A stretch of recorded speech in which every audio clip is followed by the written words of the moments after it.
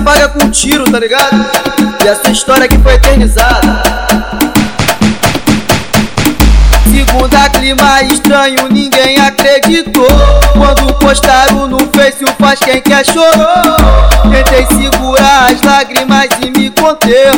Boas lembranças na mente, saudade de você.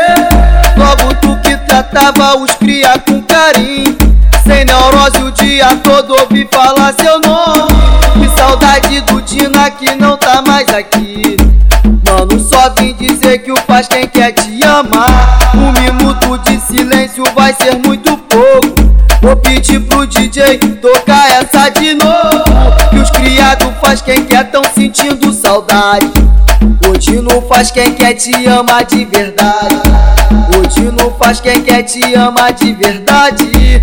Hoje não faz quem quer te ama de verdade. Não entendi porque teve que partir. Será que Deus tá precisando de ti? Se não tiver, devolve em forma de alegria e felicidade. Moleque bom, um irmão de verdade. Só de lembrar dói quanta saudade. Moleque foi crescendo junto comigo no dia a dia. Desde criança, na correria. Jogava bola, ficava descalço, suando debaixo do sol. Meu companheiro de ataque na vida e no futebol. E quando eu lembro daqueles momentos, daqueles dias, boas lembranças. Uma história não se apaga com um tiro, tá ligado? E essa história aqui foi eternizada. Segunda, clima estranho, ninguém acreditou.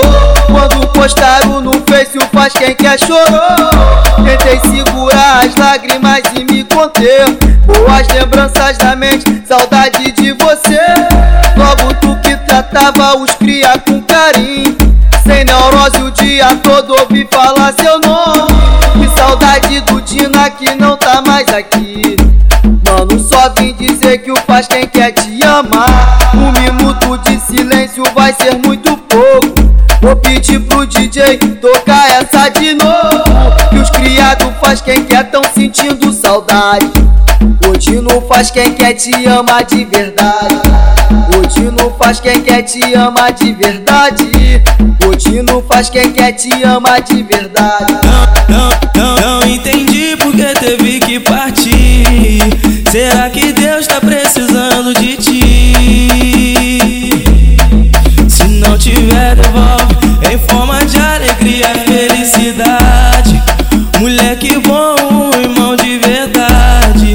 Só de lembrar dói quanta saudade. Moleque foi crescendo junto comigo no dia a dia. Desde criança, na correria. Jogava bola, ficava descalço, suando debaixo do sol. Meu companheiro de ataque na vida e no futebol. E quando eu lembro daqueles momentos, daqueles dias,